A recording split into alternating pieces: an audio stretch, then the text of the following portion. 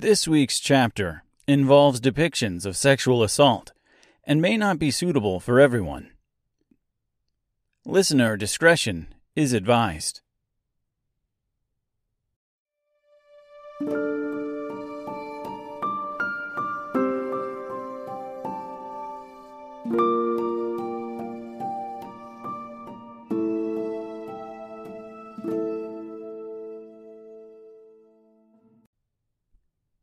Dark Days of Dorothy Gale, Chapter 41, The Quadling Ruins.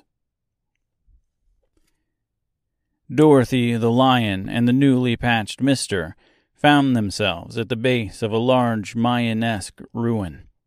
Massive was the only way to describe its scale. And even then, that seemed like an understatement. Standing at the base of the massive square pyramid, the travelers found themselves with gaping mouths, looking up at the large stone staircase leading to the top. The brick and stone surface was covered with a thick green moss. The entire ruin emitted a strange cool air, and with it, a dank, musty smell. Dorothy consulted her map. "This must be the Quadling ruins," she said without looking up. "The ocean is just on the other side. Or that's what Joseph claims anyway." She looked at Mister, who looked back at her with an unsure grimace. Mister was newly designed now. His stomach was mostly Dorothy's blanket. His suit jacket was no longer removable, and his left arm was slightly shorter than his right.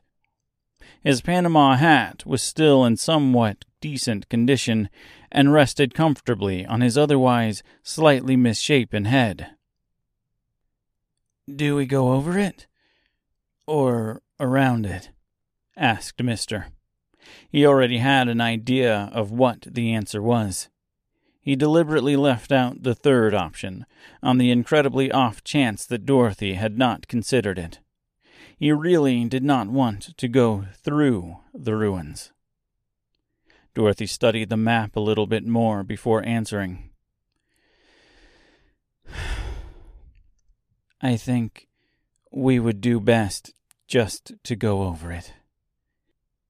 Mister gave a small sigh of relief. Over was definitely better than through. It was not, however, better than around, in his opinion. The three of them moved up the stairs, the seemingly endless stairs. Stopping about halfway up for a small meal, the travelers took in the awe-inspiring view. They could see for miles over the trees. Even Emerald was a visible speck on the horizon. "This is far better than any window I've ever looked out," said the awe-struck Mister. "It's beautiful." Once they finished their meal and got a little rest, they continued to make their ascension. They found the top of the ruins to be a huge flat pad of brick and mortar. It was roughly the size of 3, maybe even 4 football fields. The area was covered in small tents, huts, and shelters of sorts, all arranged in a circle around a large open area in the center. "I don't like the look of this, Dorothy," said Mister, visions of China country still fresh in his straw-filled head. "Let's just keep moving," replied Dorothy, as she pushed onward. None of them had the stones to peek inside any of the huts or tents, though they were all curious to see what was inside of them. It was the general consensus, however, that they would be very, very sorry if they looked. They found themselves in the center of the large open circle when thunderous sounds of kettle drums boomed through the air. Boom, boom, boom, boom. They immediately stopped and looked around. There were no drums to be seen. Peculiar little people began popping out of their homes en masse until Dorothy and company were completely surrounded. These were the Quadlings. The Quadlings were a tribe and breed of Munchkin, known for their ability to inflict pain. They wore only tribal skirts of bones, sharpened to fine points. They were almost completely covered in hair, and where there was no hair, they had intricate tattoos. The women were all armless, but had long giraffe-like necks. Even though their shoulders were only to Dorothy's waist, their heads towered over her. The men were the opposite. They had no necks to speak of, but had long arms. They were long to the point that they could walk on their hands with their feet dangling several inches above the ground. They all had peculiar, perfectly squared heads. They were so square, in fact, that the tops of them were perfectly flat. They stood silently looking at the travelers, and the travelers stood silently looking back at them. It stayed like this for several seconds, and before long, a large Quadling, his body nearly as large as Dorothy's, stepped up and made his way through the crowd. He made his way to the front and straightened up, slightly puffing his hair-covered chest out. He raised a single long arm, balancing on the other, and opened his mouth, letting out a loud, guttural scream. Dorothy looked at Mister to tell him they just needed to run, but it was too late. She watched as a large wooden pike burst through his chest with a loud rip. He gasped and wheezed. A look of shock adorned his face as he looked at Dorothy, and then down once more at his stomach. Placing his hands around the pike, he opened his mouth. Why does everyone hurt me? His body began to rise from the ground as the pike was lifted into the air and set in a large stone holder. The crowd roared with loud applause. Dorothy looked all around her, spinning and frantically searching for another pike, another spear or lance, fearing the same fate as her friend. She did not see any more Quadlings with weaponry of any sort, but she knew she was still in mortal danger. The relief granted to her knowing that she was not going to be impaled, at this point anyway, was short-lived when she noticed two women charging her. Their long necks swung wildly like two dueling giraffes and were almost hitting each other. Her brain's first instinct was to jump out of the way, or at the very least run. Unfortunately, her body's first instinct was to freeze and brace for impact. The lion leapt upon them. Dorothy watched as he dragged them to the edge of the ruin and flung them off with ease. She started spinning around again, still searching for a pike or lance. The thought of impalation had entered into her mind once more. There were still no sharpened poles to be seen, but still, she knew things were going to get worse. She watched as 4 Quadling men charged from the other end of the ruin.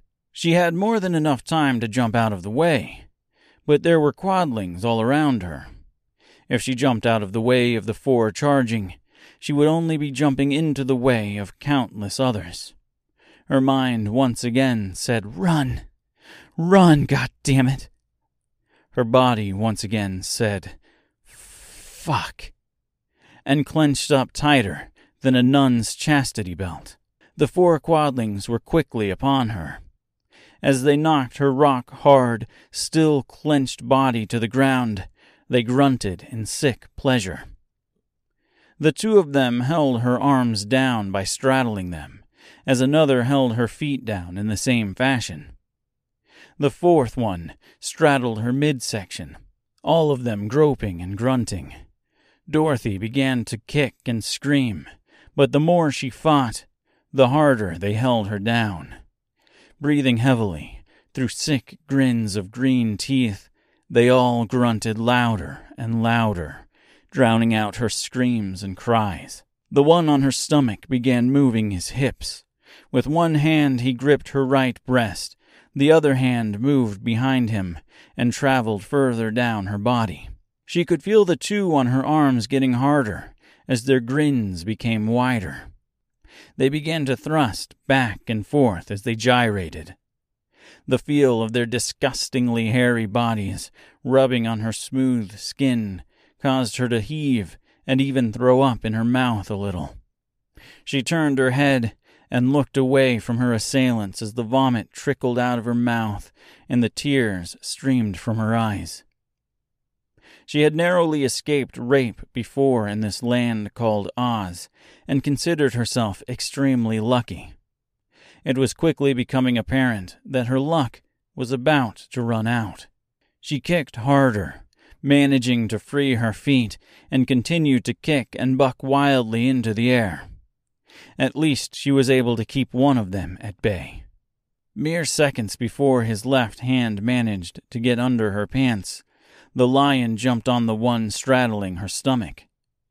Dorothy turned her attention to them as his large paws ripped the small man limb from limb in a fountain of blood. The Quadling on her left arm jumped off out of fear and ran back into the cheering crowd of onlookers.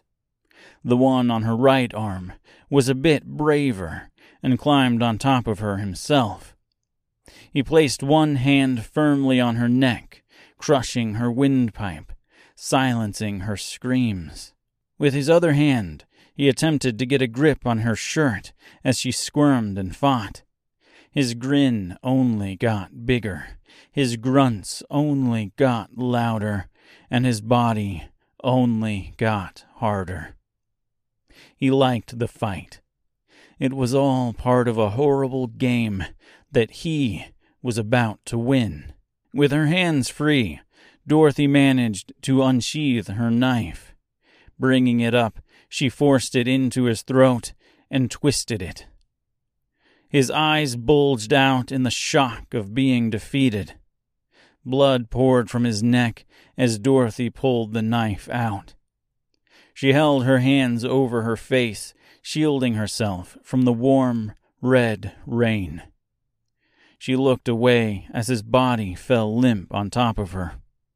The crowd fell silent as Dorothy pushed him off and crawled to the pike, using it to get back on her feet.